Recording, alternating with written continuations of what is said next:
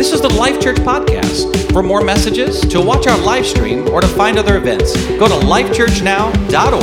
I'm going to ask our brother Matt, let me grab this. Got to move. You got it? I get it, brother. I'll do it for you. All right. We got Matt Darnell here. Matt's actually...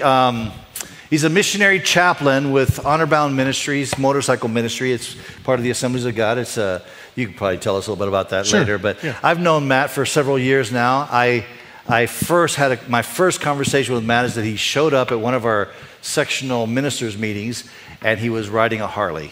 Yeah, and I was like, true. Wow. Now, I like that pastor.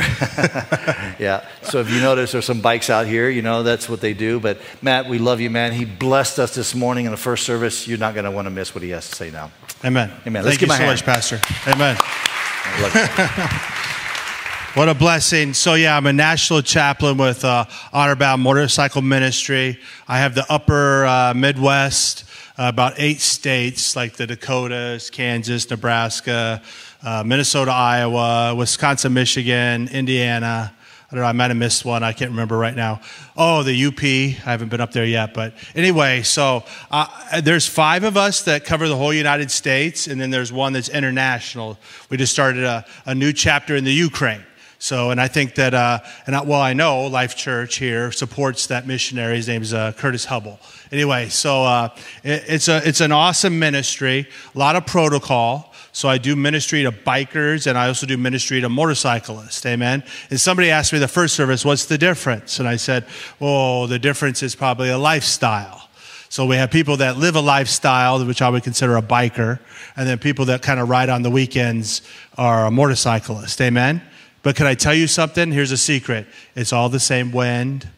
It doesn't matter about a brand of motorcycle that you ride. It matters about if you like to get out there and put your knees in the breeze. Amen? And so if you're a knee dragger or you're a bagger, it doesn't bother me. Amen? I just want to share the road with people that love the Lord. Amen? And so I encourage you, if you're interested in Honor Bound or you want to think about it, it's an awesome ministry that allows you to do things that maybe people normally wouldn't be able to do for ministry. Amen? And so we have people that just go and get ice cream after church. They just go, they're an ice cream group. Amen? But you know what? They probably do a lot more ministry to the ones that, and they see a lot more success than the ones that do ministry just to like hardcore bikers. Because you know what happens? I call it a gas station ministry. Whenever you're getting gas, I get all kinds of people ask me about my patch. And I do a lot of ministry on the road when I'm getting gas. And it's an awesome opportunity to be an evangelistic arm of the kingdom of God. Amen? And so anyway, it's a cool deal. Anyway, so I could talk a little bit more about it at the end of the service, or at the end of the sermon. But I also have some Book of Hopes out there. They're free. I hand them out all over the country, amen? And I usually will give them to somebody, encourage you to give it to another person. I give them to truck drivers. I give them to people in cars. I give them to people on motorcycles. I give them to people on ATVs, side-by-sides, whatever, amen? It's got some good gospel message in it. It also has some strong testimonies. Because right now we're missing Sturgis. We've been reminded of that, I think, so many times. I've been reminded, oh, you're missing Sturgis. And I'm like, yeah. But anyway, we have a guy that's in that book called Rich Vierland. He's actually owns a Harley shop up in Pennsylvania, and he also races Top Fuel Harleys. Anyway, he's right now in Sturgis doing free oil changes. And on the other side of the church, they're doing free bike wash. It's probably the only rated G bike wash in Sturgis. So anyway, it's done by a bunch of dudes, right? Anyway, praise the Lord, amen? So anyway, so that's a good ministry. Then there's also another couple that's in Sturgis right now doing children's ministry. People are always so amazed that they do children's ministry at Sturgis. Well, let me just put you into a perspective here. When a lifestyle biker, a guy that's a clubber, goes to a run that's mandatory, his whole family comes. So the wife comes, the kids come. We only think about the dude riding together 100 miles an hour in the left lane, but the whole family comes. And they get tossed at the park usually. Anyway, that's how this ministry started 20 years ago. They went and they said, the God spoke to them and said, hey, you can see all the stuff that's adult-sized ministry that needs ministry, but look, put your eyes to the ground or look down below you.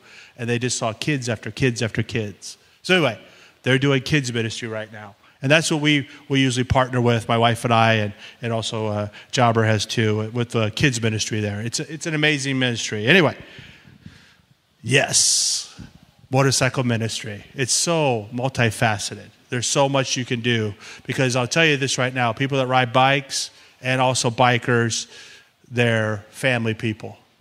They got kids, they got a wife. I mean, the ministry it opens a lot of doors to spread the gospel. But here's the title of my sermon today. It's called Brother in Trouble Needs a Real Friend on the Double. A brother in trouble needs a real friend on the double. And I want to speak to you, before I get into that, about kind of the language of Cain. And Cain said something to the Lord that I always I think it needs to be said in the church more, or at least it needs to be pondered more in our hearts. But Cain told the Lord, am I my brother's keeper? Am I my brother's keeper? And you can read about it in Genesis 4. It says, but anyway, you could look it up later, but there's an account of the first trial ever recorded in Genesis chapter 4. Long before there was a courtroom or a human jury, God himself sits as the judge. For he was the God of whom vengeance belongs. And he will be sure to make inquisition for blood, especially the blood of the saints. The Lord said unto Cain, where is your brother? God asked Cain, where is your brother? Something Cain's arraignment occurred the following Sabbath after the murder was committed, when the Son of God, or when the sons of God would usually come to him and present themselves before the Lord. And all of a sudden the Lord witnesses or sees that Abel is missing. We would always take notice, or we should always take notice, when faithful persons are missing from the assembly. The God of heaven takes notice of who's present at church and who's absent during public worship. Cain is asked because he had a motive. He was the last to see his brother alive. And because God knew he was guilty, Cain pled not guilty and adds rebellion to the sin of murder. He endeavors to cover a deliberate murder with a deliberate lie. How foolish is it to think that we could hide anything from our God that's all-seeing? Cain tries to answer a question with the question. You remember what he says? Am I my brother's keeper? God wants to know where his brother is, and he asked the Lord, am I my brother's keeper? Surely he's old enough to take care of himself. Did I ever take any charge over him? Something Cain reflects on God and his providence. And as he says this, art not you the keeper? Aren't you the keeper? I think he's like poking at God a little bit. He's trying to poke at God and say, aren't you in charge? Aren't you the one that should know where he's at? Aren't you his keeper? If he's missing, the blame should be on you, not on me. The blame should be on you squarely, not on me. You should know where he's at. I don't know about you, but maybe you've been there. Maybe you haven't, but maybe you have. I can raise my hand. I have been there. I have been there in that place where, God, don't you know what I'm going through? Don't you see what I'm facing? Don't you see what's happening to me? God, you see everything. And why haven't you taken care of me? Why am I facing this? Some of us could be asking ourselves that right now about this whole pandemic. Why are we doing this? Why is this happening? Why is the church going through this? All of us are charged to have loving concern for our brothers and sisters. To serve as their keeper is a great duty, which is strictly required of us, but it is generally neglected by us. Those who are unconcerned in the affairs of our brothers and sisters and take no care when they have an opportunity to prevent the hurt in their bodies, their spiritual, whatever you want to say, in their souls, do in fact speak Cain's language. Well, we don't have any concern for our brothers or our sisters. Well, we act like it's somebody else's job, or it should be somebody else that should do this, not me. I mean, I see what they're going through. I see what they're facing. I understand that this is not a good time for them. But listen, this isn't any of my business. This isn't any of my concern. I hope somebody else will step up and take care of this, because I got stuff to do. I got too many irons in the fire. I hear that a lot. I'm too busy, man. I got all kinds of stuff. I think a lot of people in the church are busy, but not really busy. I think we create our own busyness. And if we would really take reflect on that and take some of the stuff away, we really aren't as busy as we think we are. Especially when it comes to helping other brothers and sisters. Especially when it comes to being skin of Jesus or being the hands and feet of Christ. To me, there should be a better priority of us. Because, some of us are too busy because our favorite TV show's on. Or we're in the middle of binging some good stuff on Netflix right now. And I'm so into it right now. I just don't want to miss this right now. I just got this thing rolling,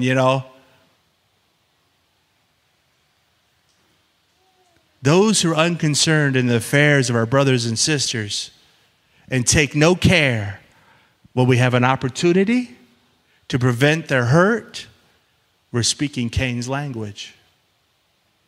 We're speaking just like Cain. The language of Cain is an attempt to justify ourselves.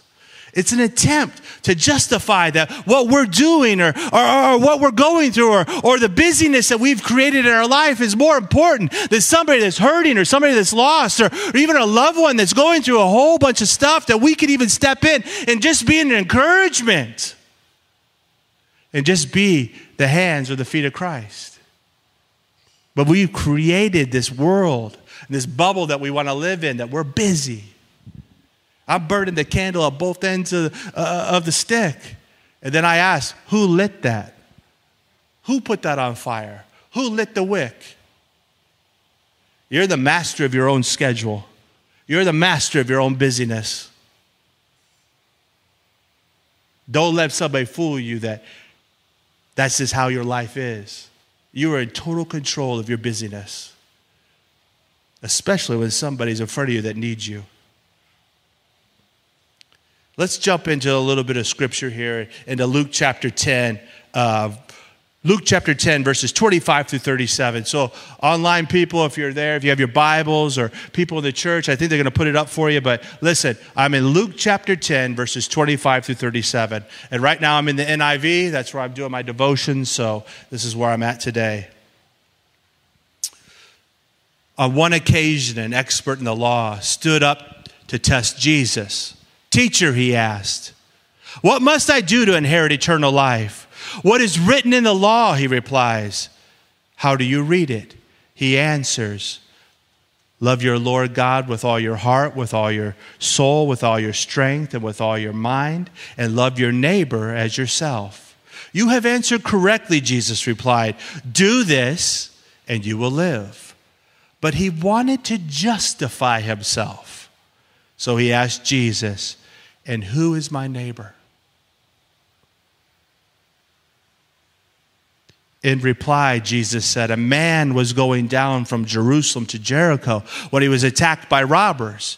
They stripped him of his clothes, beat him, and went away, leaving him, church, half dead.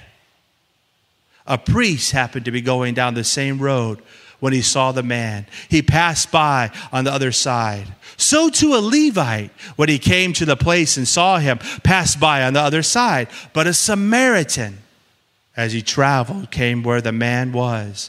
And when he saw him, he took pity on him. He went to him and bandaged his wounds, pouring oil and wine. Then he put a man on his own donkey, brought him to an inn, and took care of him. The next day he took out 2 denarii, and he gave it to the innkeeper. "Look after him," he said, "and when I return, I will reimburse you for any extra expense you may have." Which of these three do you think was the neighbor to the man who fell into the hands of robbers? The lawyer or the expert of the law replied, the one who had mercy on him. Jesus told him, go and do likewise. Who's your neighbor? Who's our neighbor? Who's our neighbor? Because Jesus has given us a profile of friendship. But the language of Cain is a little bit present by the lawyer, isn't it? The lawyer responds to Jesus' teaching in Luke 10:29. The lawyer says this, but he, willing to justify himself, said unto Jesus, who is my neighbor? There's several facts we need to mention quickly about this road from Jericho. From Jericho to Jerusalem. The road between Jericho and Jerusalem had a really bad reputation. It was very dangerous. It was called the Bloody Way. There's even some roads in our lives that we should avoid. There's some places that we should avoid going. On the road of life, we're going to find people in all kinds of different conditions. Some of them are going to be wounded. Some of them are going to be just tore up. Some of them are going to be okay, but with a mask on.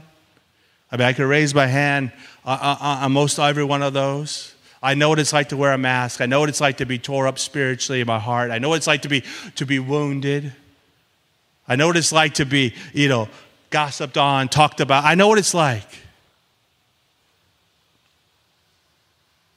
I know what it's like to feel like I'm half dead. But I think that I had somebody speak into my life when I was dealing with that, and he told me, don't give up on a brother because they're half dead, because being half dead means really they're half alive. And I think that's the thing that we need to remember. When we see somebody in need, they're not really like all the way gone, or they're not all the way lost, or not all the way tore up. They're really half alive. They're really halfway there. They just need somebody to step up and somebody to put themselves out there and move aside the busyness and step forward with God's calling on their life and step into what God has said and be that friend or be that brother, be that sister. Don't give up on our brother if he's half dead. Don't give up on a sister if they're half dead. A brother in trouble needs a real friend, church, on the double. A sister in trouble needs a real friend on the double. Real friends will act without considering the sacrifice. Online, did you hear me? Church, did you hear me? A real friend will act no matter what the sacrifice. They'll go the extra mile. They'll take the extra effort. They'll step out of their comfort zone, what I'm trying to say. When they step out of their comfort zone, they represent Jesus. Where they express the hands and feet of Christ. Why do people ignore half-dead people? Some people in our society are considered disposable, to be used and then disregarded. Some people in our society are considered to be beyond help, while others in our society are considered to be beyond the area of our own responsibility, right? Go down to Walmart. The same dude over there is begging for money in his camping chair with his sign. And we pull up beside him, and he gives you that look with the sign. And you think to yourself, he's not my responsibility. Boy, if he came to church, I love on him. But he's over here over Walmart, he's just out of my territory. And plus, I think it's a scam. And plus, I think that he's part of a syndicate of people that travel around all these different cities and try to tear at your heart and try to raise all this money and pool it together and travel like carnival people. It's just something I just don't want to deal with. This is what I say. If you feel convicted to do it, then you should be obedient. But if you don't feel convicted, that's between you and the Lord. I can't control what he does with it, but I can control my obedience. I can't control what she does with it when I lay that money out. I can't control what they do with it, but I can control my obedience. Because people need a friend. Amen. People need a friend. And when I say this, I want to just preface this. Listen, you can't hand it with judgment. Huh? You can't give it to them expecting them to do something with it. Okay, I just want to get that off my chest. I can't give it to them and expect them, like, hold on to it tight as they hold on to it. You can get a job at McDonald's. They had a big old sign there that said they're hiring. I hope you buy a cheeseburger with this, and not cigarettes. You can't have any judgment with it because you're being obedient, right? You have no expectation of a return or a blessing back. Okay, I'm done preaching. No, I'm not really. I'm still here. Anyway, I'm done on that one. I'm another soapbox. Here we go. Now, I wanted to speak to you quickly because when we talk about being a friend when people are hurting, and we just read a parable, and I know it's very powerful. It's Scripture. It's what Christ said. I just want to put a little spin on it. And you guys, you could add in your own people into it, but this is just what I came up with. It's kind of my sphere of influence is what I see. So anyway, let me just read it to you. I like this little story. So anyway, now it came to pass that a certain man was traveling Lonesome Street, a lonely dark road from Tom's Tavern to Bill's Bar. After visiting the bar and a copious amount of alcohol was consumed, this man just got stripped down. He got robbed of all of his goods, and he was left destitute on the side of the road, on the sidewalk, laying out like in Skid Row. There came away a certain respectable religious leader, a bishop in a church. He saw the drunk was bleeding, beat up, vomit on his clothes, laying on the sidewalk. Deciding he was too drunk to talk to about his soul, he thought society should do something to prohibit such public drunkenness. So he scooted as far off to the right as he could and passed by him.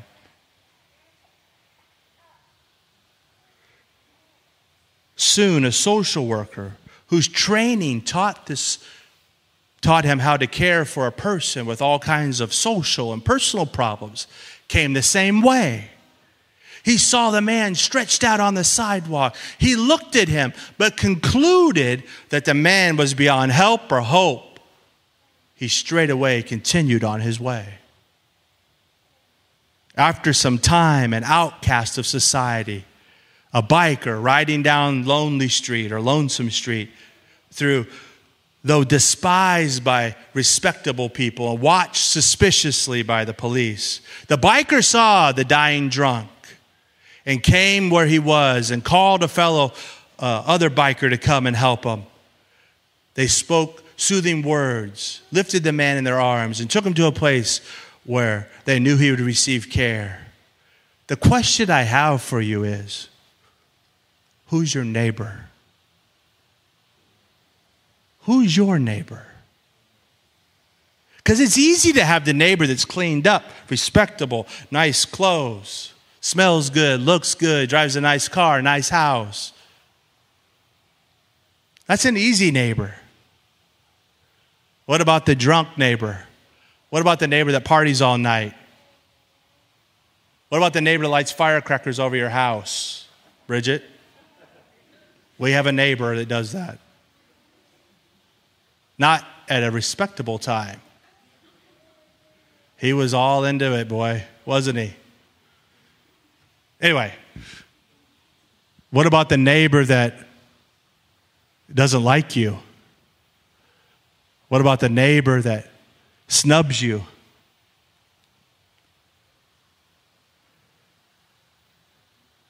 What about the neighbor that's going through a divorce and has 3 kids? And you could hear them fighting in the house.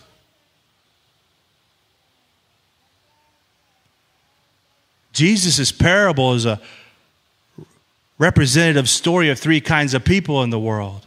There are 3 kinds of people in the room. There are those who need a friend, those who could be a friend, and those who will be a friend. So point number 1, real quick. There are those who need a friend because they have been injured. He's called a certain man. Anyone who has been injured by the system, by people, by circumstances, or by the enemy. No one starts out and wakes up in the morning and says, I want to be a failure. Life just happens. Let me jump to point number 2 real quick. There are those who could be a friend.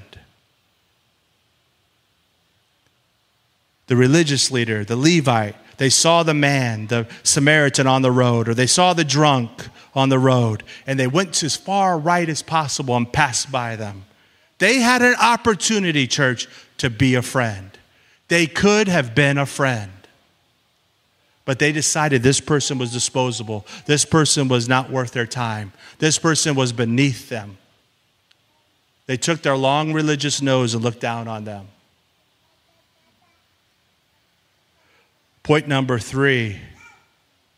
There are those who will be a friend. That looks past the smell, looks past the appearance, looks past the person that you are, looks past your circumstances. It says, I can see you're in need. I can see you need help. I can see that you are my neighbor. I can see that you desperately need somebody. You're bleeding. You're drunk. You have vomit on you. You need more than what I can give you, so I'm going to take you to a place that can take care of you. There are those who will be a friend.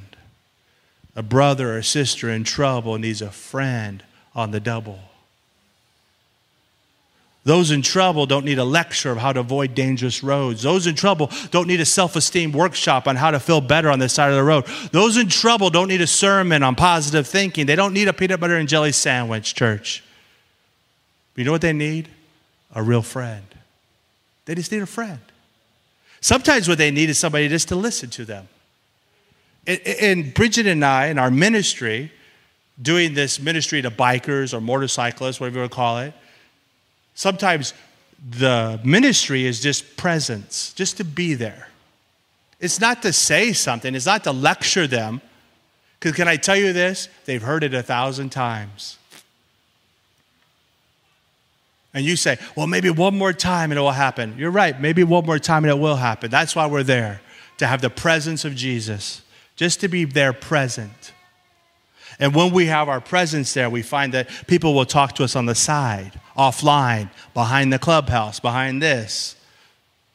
But I was telling somebody I can't remember who we were talking to about this, but out there in the lobby area, there's a real danger whenever they start to give their life to the Lord. There's a whole protocol system. I want to share this with you. I just patched in a brother. He was a 1%er. He found the Lord. This is his story. He's got 3 wives and 11 kids. He was a dude that rode bikes and did the motocross. You know the guys that do all the flips in the arenas? He did all that stuff, and then he got into a motorcycle club, found the Lord, got baptized with the Holy Spirit, saved, water baptized, all that stuff, right? Been on a journey with the Lord for over 2 years. Anyway, the culmination was he wanted to do motorcycle ministry. I just patched him in. And when that started to happen, people started to churn on him because his life changed. He was convicted of things, and he changed his life. And so they bumped him out. But I just want to give you a quick thing on this. He just did a bike blessing. And he had all the major clubs, the ones you're thinking about, the ones you probably heard about, they all want to do bike blessings with him. So the ones that turned their back on him now see that he has a calling, a ministry, an opportunity to give back to them. It's unbelievable. It's unheard of. It's unbelievable. It's unbelievable. Because usually when you're out, I don't know if you've ever heard this, you can be out bad or you can be out good. He was out in the middle. I don't even know what they call that. But anyway, it changed for him. It's starting to change. It's starting to change. And then what we do, when we go across the state, I do national type stuff, and I also do local stuff, state stuff. But a lot of it, what we do is this bike blessing stuff. As we go and we bless bikes in different motorcycle shops, we do gas station ministry. We do all kinds of ministry across the United States. Not all of it is with these people that you're thinking about, these dangerous motorcycle club people. And a lot of them, I'm just going to tell you this, they're hardworking blue-collar guys. They got families, they got loved ones, they got grandmas and grandpas, they got moms and dads. But you know what happened? Somewhere around, they were down, they were out, They were the dude on the ground, and everybody passed by them. They believe that society gave up on them, and that's why they operate the way they do. They need a friend. And I know I must be running close to my time here, but I just want to share real quick, I promise. I wanted to share with you real quick is that I pastored for like 12 years or something. I'm pretty close to 12 years, and I pastored an inner city church. We even pastored a little tiny church in North Dakota where they had us pick rocks in the field because they had to plant wheat. It was the best place I ever got steaks in my life. I'm not going to lie. They would butcher a black Angus cow for us and give it to us. And I love that phone call. Pastor, how thick do you want your T-bones? Oh, I didn't know okay. Anyway, but we pastored a church in LeClaire. We pastored a church in Oregon, North Dakota. I pastored a church in Missouri. I was the first white pastor in an African church in Missouri. Amen? They looked through their books and they said, you're the first white man that's ever been the senior pastor of this church. I said, praise the Lord. Amen. This is my church then. Amen. I love this church. So it was a lot of people from Nigeria there. Anyway, I love that church. They would load the choir. They would always have the drums, finding the heartbeat of God, they would tell us. Anyway, it was an awesome time. So anyway, God called us into the ministry. I've been to Bible college. I've been to seminary. I've done all those fun things with books. But now I want to do the practical. I feel like God has called us into this role as motorcycle ministry. And Honor Bound is the official motorcycle ministry of the Assemblies of God. And so we have a good team behind us. And I just ask you, if you ever see a Harley on the road, just think about me, pray for me, amen? If you pray for me and pray for the motorcycle people, pray for people that are hurting, pray for people that are broken, amen? Not all of them are that way. Not all of them are that way. But I'm just telling you, there's a great call for people to reach out to them. Because I'll tell you this right now. Even if only one of them, if it was just one, Christ would have died for them. That's for right. A dirty old biker, scruffy old biker, Jesus would have came back and died for just one. That's right. Just one. Amen. Amen. Amen. Praise the Lord. Amen. Amen. What a blessing. I thank you. I covet your prayers. Yeah. Hey, let's all stand. Just extend our hands in this direction. I'm going to pray for Matt. I had the privilege of riding about a month ago up to Anamosa with Matt, and we went to J&P Cycles there and had it was a great time. We ate together, but he did something that it's just a world that I'm not familiar with, but I saw it. I witnessed it in his own life. I walked into J&P and there were some guys there that were all wearing their cuts and their colors. They were from some club in Indiana or Illinois, Chicago, or from club in Chicago. And I walked in and I saw them there having a conversation. I just walked right past them, I was with Matt, but I just walked right past them. And then I looked behind me and I saw that Matt was standing like in a kind of in a respectful stance, like this, next to them, as they were having their conversation. And I was like, okay, there's something happening here that I don't exactly know what's going on. And you can explain what that is. Sure, it's just protocol. Yeah. So whenever we come as ministers, we want to be respectful of their conversation. And usually what we look for is either a nod or they invite us into their circle. Because they're all brothers, and then I'm an outsider. Right. And so I want to be respectful of their space and time. And, Yeah. And it was really cool. I kind of hung around by the bags as I was kind of shopping and looking and listening. And I saw them. Finally, the sergeant of arms just kind of addressed you and started having a conversation with him. And Matt introduced himself as a chaplain to these guys.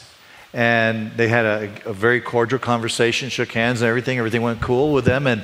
But it's a world that I was unfamiliar with. And here's the deal. This family, now he works at the University of Iowa. You work at the VA. He's in, believe it or not, he's in HR. Doesn't he look like an HR guy? Yeah. Come see me after work. At the university, but has a calling on their life to to do motorcycle ministry. And that's significant when somebody says, I want to be obedient to God, step out and do what God has called us to do. And so I think we should pray for them. In fact, I felt really convicted when you said this. You see a Harley out there, just pray for us. We should. We should.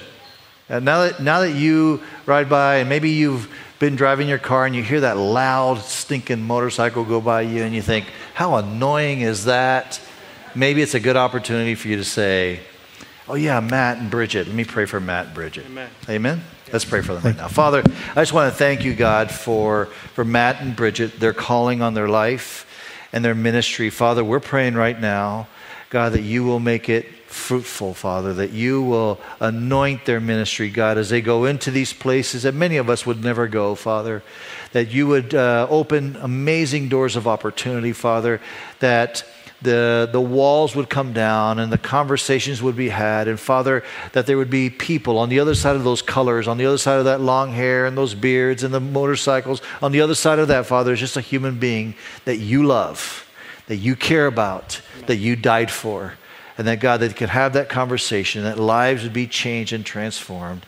Thank you, Jesus. Thank you, Jesus, for calling them and for using them. In Jesus' name we pray. Amen. Amen.